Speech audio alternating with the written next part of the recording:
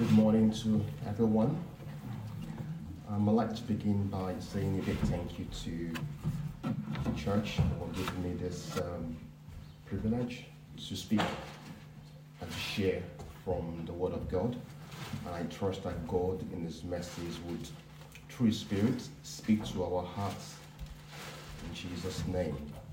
I'd like to begin as we read from Romans 15, verse 4. Romans 15, verse 4. It says, whatsoever things were written aforetime were written for our learning, that we through patience and comfort of Scripture might have hope. And I pray as we go through Matthew 27, from verse 1 to 14, we would find words of hope, words of comfort that will see us through as we continue in this narrow way. Let us pray.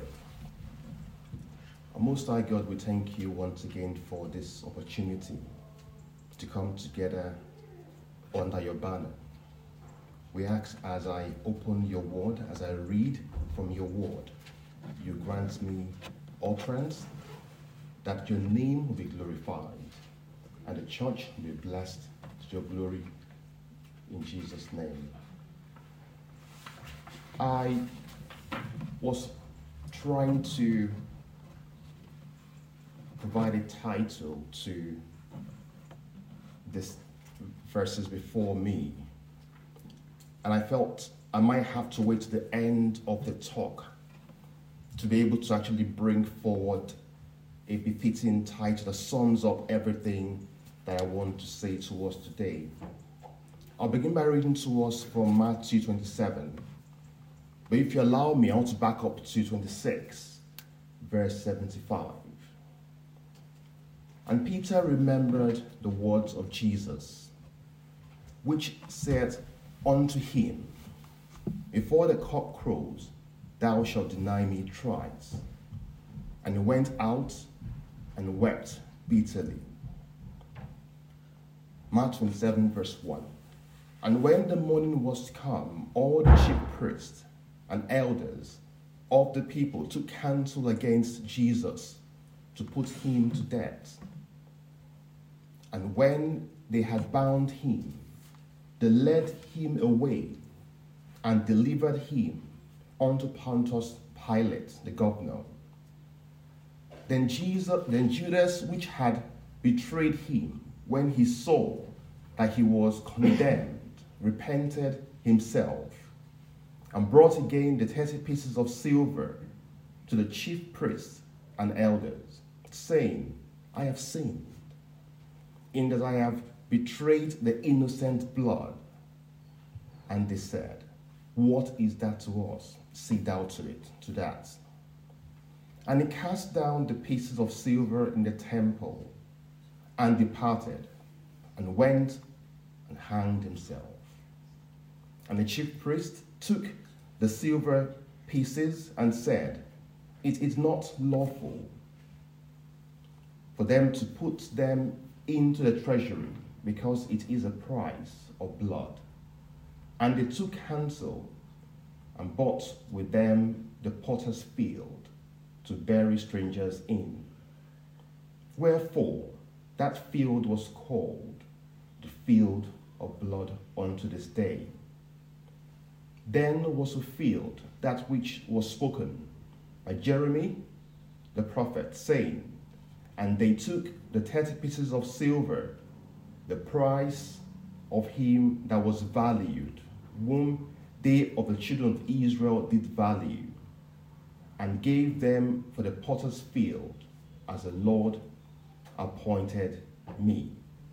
Verse 11. And Jesus stood before the governor, and the governor asked him, saying, art thou the King of the Jews? And Jesus said unto him, thou sayest. And when he was accused of the chief priests and elders, he answered nothing. Then said Pilate unto him, Hearest thou not how many things they witness against thee? Verse 14 and the last. And he answered him too, never a word, insomuch that the governor marveled greatly. I like to break these verses into just three groups.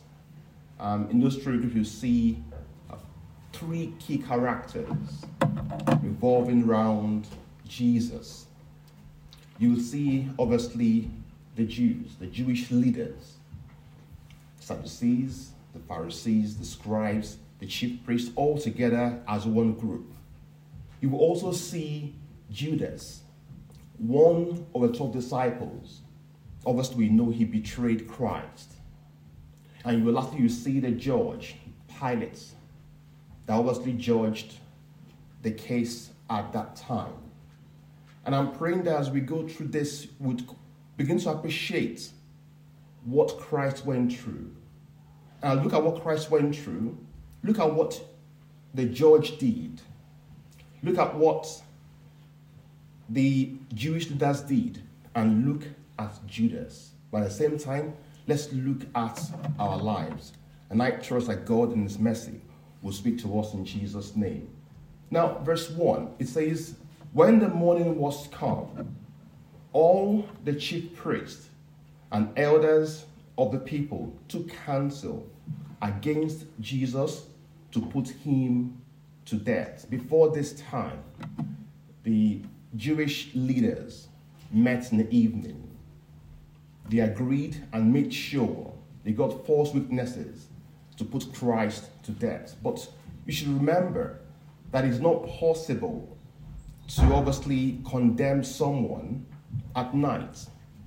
Anytime you meet together to obviously judge someone that's committed a crime, it mustn't be done at night. It must be done in daylight. So they obviously met earlier on and tried to obviously ensure that Christ was condemned. Ultimately, what happened was they now met in the daytime, about 5, 6 a.m., and they were planning to put Jesus Christ to death. Excuse me. What's that?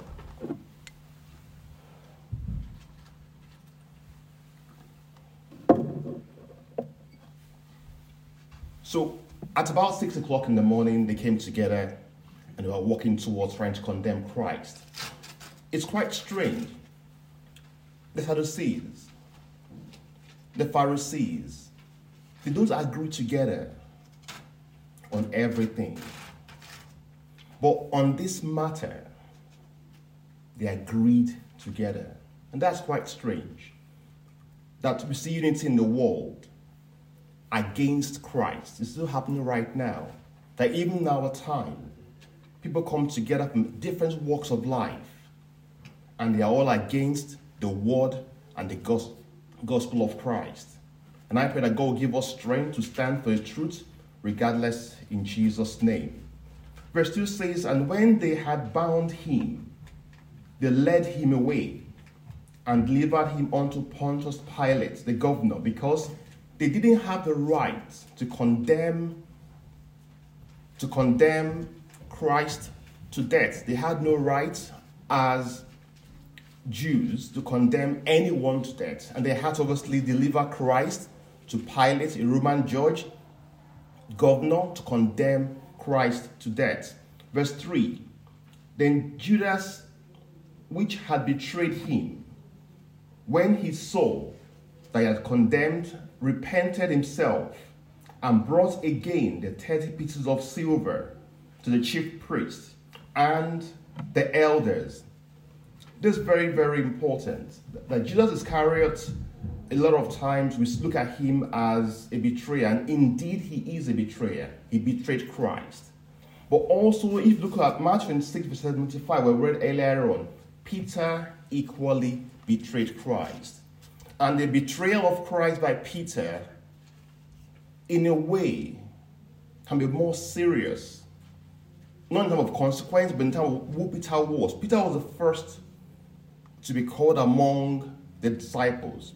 Peter was the one that Christ told that flesh and blood have not revealed unto you, but my Father which is in heaven. That's in Peter. And at the end of the day, despite all that Peter knew, Peter on its own still betrayed Christ. But Judas,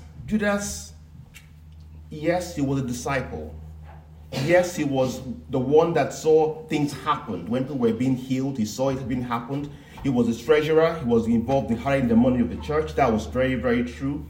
But Judas Iscariot was a man that didn't fully understand who Christ was. He didn't fully understand the mission and the mandate of Christ. And ultimately, because of his love for money, he sold Christ. He sold the Savior for 30 pieces of silver. We're told that that's the price of a slave. Verse 4. We're told here that Judas repented. He felt very bad for what he had done. He obviously felt that what he did was not right. And sometimes we feel the same way too. We've done something, and we feel what I've done is not right. But what he didn't do correctly was that he did not ask for forgiveness from Christ. He didn't approach the Savior and say, Christ, I've sinned against you. Forgive me. He didn't do that. He took law into himself. And he hung himself eventually. Verse 4 says, saying, I have sinned in that I have betrayed the innocent blood. And they said, what is that to us? See thou to that. Verse 5 says that, and he cast down the pieces of silver in the temple and departed and went and hanged himself. That's not repentance. That's self-pity. He was remorseful for what he had done. And God doesn't expect us to obviously go this far when we offend him. God expects us as children of God when we offend him to obviously confess our sins and forsake them. And God is faithful to forgive us of all our sins. There's a word I want to bring to our attention in verse 4. It's called the innocent blood. And I think you can reflect on the life of a child. And you will say to yourself that this child is an innocent blood. You can reflect on the life of an unborn child. And you can say this child, unborn during the womb, is an innocent blood. You can reflect on the life of someone that is unwell, very sick, in pain, great pain. And you can say, well, this also, to a certain extent, considering what is going through, is an innocent blood or innocent person.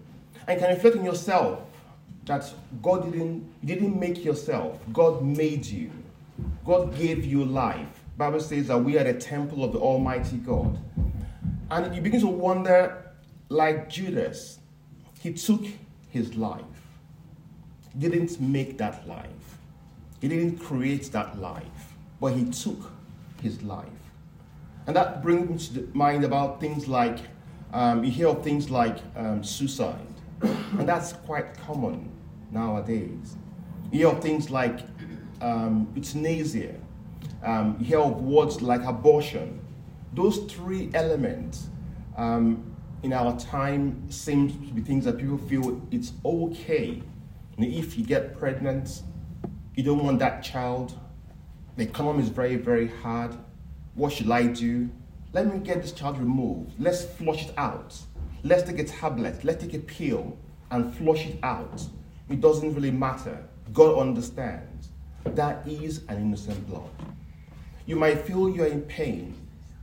Things are very, very hard. You're not feeling too well.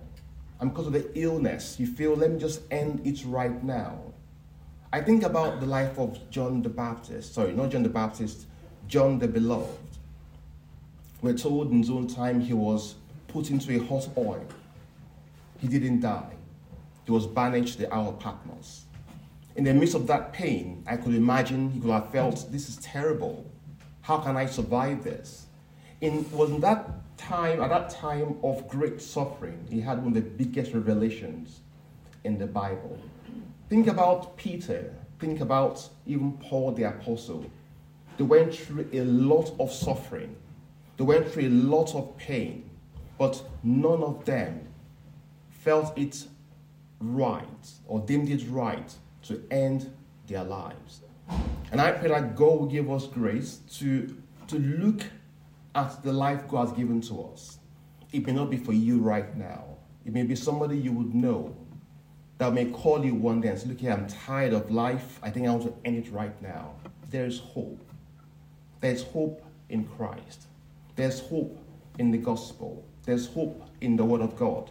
And as we look forward, we'll see more of this hope going forward by God's grace. Verse 6 says, and the chief priest took the silver pieces and said, it is not lawful for to put them into the treasury, but it is the price of blood. Verse 7 says, and they took counsel together and brought with them the potter's field to bury strangers. Verse 8 says, wherefore the field was called the field of blood unto this day, which in verse 9 reveals the prophecy that led to the actions or the events that we saw in verse 6 to verse 8.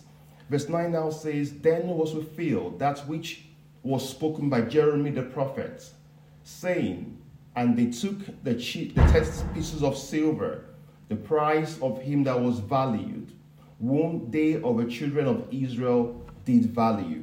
Now, you may argue and say this actual quote didn't come from Jeremiah, but it was the same context, the same theme in Jeremiah 19, verse 1 to 13. But the actual phase was actually taken from Zechariah 11, verse 12 to 13. The idea is that in the Old Testament, it was broken into three sections. The first was the law, the writings, and the prophets. And most times when they refer to a prophet's writing, they refer to the most prominent prophet at that time, and that was Jeremiah. Hence, they wrote there, then was fulfilled that which was spoken by Jeremiah the prophet. Verse 10 says, and gave them for the potter's field as the Lord appointed me. Verse 11, and this is going to be our last point.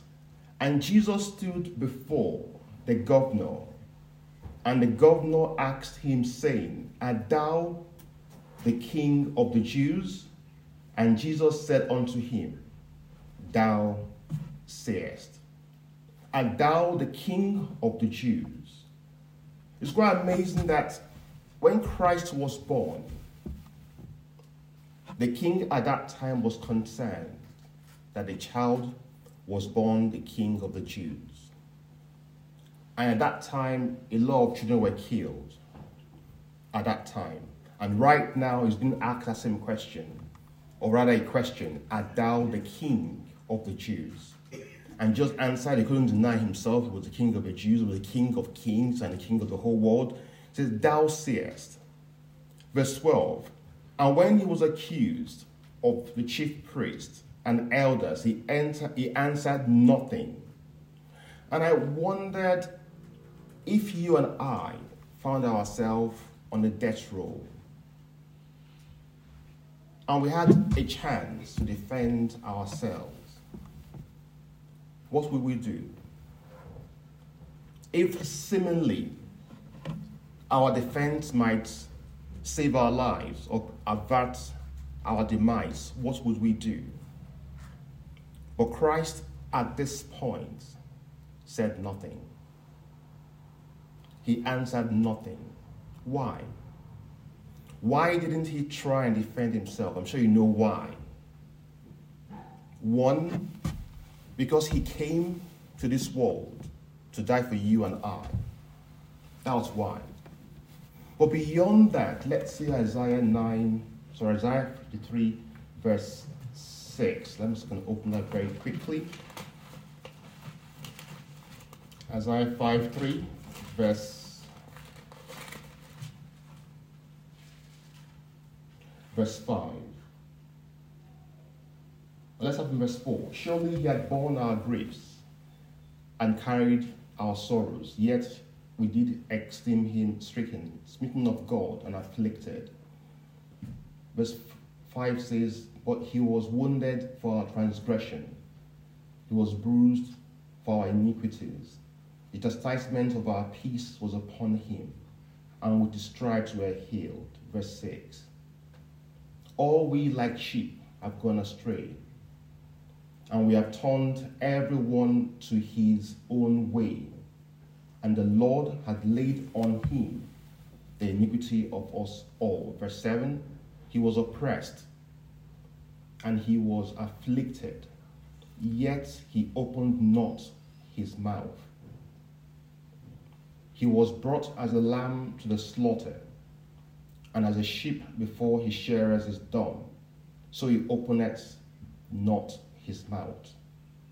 And that's quite amazing, that Christ was very keen to fulfill Scripture. Every action, every word, every deed he performed on earth, from the time he was born to the time he died, was meant to fulfill Scripture. And that's very, very important, because as Christians, we have to think about that the things we do, is it meant to fulfill Scripture, i.e. to glorify God? The Bible says, when we eat or drink, we should do it to what? The glory of God. And Christ was more concerned about the glory of God, fulfilling Scriptures, than anything else. Even though it was in pain, even though it was shamed. Think about it, it was the King of Kings. It was the Lord of Lords. He had the authority to command angels to come down to rescue him. He didn't do that. To be able to speak for himself and defend himself, he didn't do that. There was a man that had been defending the Scriptures and his actions up until this time.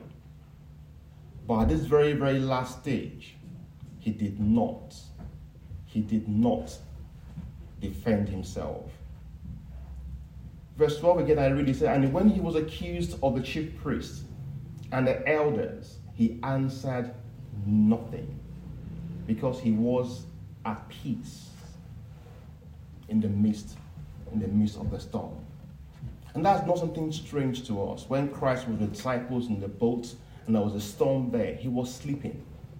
He was at peace with the word of God, at peace with the will of God, at peace not based on how he felt because of the pain, because of, in quote, the shame. No, he was at peace because his peace was based on doing the will of God. And that is towards the question, what gives you peace? Are you at peace because of the money you have, the title you have, the knowledge you have, the experience you've acquired? Are you at peace because of your children, your grandchildren, the degree you've acquired over the years? What gives you peace? Do you find peace in doing God's will? Do you find peace in obeying God? Do you find peace in making sure that everything we do brings glory to God? Verse 13. Then said Pilate unto him, hearest thou not how many things they witness against thee? And he answered him too, never a word, in so much that the governor marveled greatly. Pilate obviously wasn't a Jew, he was a Roman, he wasn't a Gentile. He obviously was a governor, the fifth governor in that area. And that where he was governing it was a place you get sent to if you're not doing so well. But he was there trying to govern that area at that time. He wasn't the best of men in terms of a Gentile, in terms of a leader. He was a cruel man. But if you read, as we move on to the next verses later on, you realize that even Pilate himself testified that this was an innocent man, that this was a just man. But still, he still condemned him to death. He condemned the King of Kings the Lord of Lords, the Ancient of Days, our Savior to death, because the Word of God cannot be broken. I've said a lot, not too much today. I said probably less than what I wanted to say. I didn't go to my outline of 5 pages. But let me just summarize what I have to say to you today. When we look at the whole 14 verses, these verses are a storm of emotions. There was hatred in the first 2 verses. The Jews and the leaders, they had envy. They were envious because Christ was doing things they could not do. They were envious because Christ was now not submissive to their authority.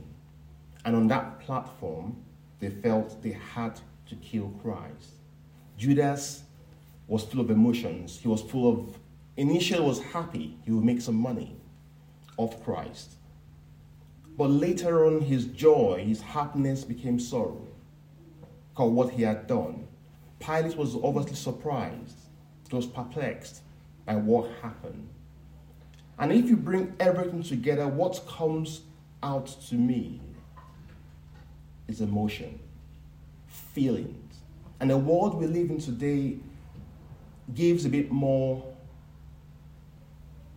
priority, gives a bit more weight to how we feel, to what we feel as human beings. And we're getting to a point whereby our feelings, which is not, it's important to have feelings, don't get me wrong, but you can't base your faith on how you feel, because faith is not feeling. What we should be doing as Christians is to make sure that we begin with the facts of Scripture. Our lives are based on the facts of Scripture, objective truth that comes from the Word of God. And it's that fact of Scriptures, that obviously now brings forth faith. The Bible says, faith comes by hearing, and hearing by the Word of God. And from that faith, we can now begin to have our feelings. Our feelings doesn't determine the facts, because feelings are not facts. And our faith is not based on how we feel. Our faith is based solely on the Word of God. And I pray that God will give us the grace and the strength as we look at the life of Christ, all He's been through, to reflect on our lives, that the King of Kings left glory, came to this earth, and He was humiliated. He was shamed. He was disgraced, just for your sins and my sins. If you're here today and you haven't given your life to Christ, I encourage you to do so. Because all Christ went through is a two-edged sword. On the one end, for those who accept Him, He would forgive and they will get saved. But for those who reject Him, all that He's been through will not be in vain. But He will come next as a judge. And I pray that God will give us grace, that if we've not known Christ as our Savior and our Lord, we'll know Him as such in Jesus' name. Amen. Let us pray. Our Most High God will bless your name for this day. We give you praise for all you've done, what we've heard. You could have done better, but it's what it is for now. We ask the Lord that what we've heard will bring fruit in our hearts and bring glory to your name. In Jesus' name.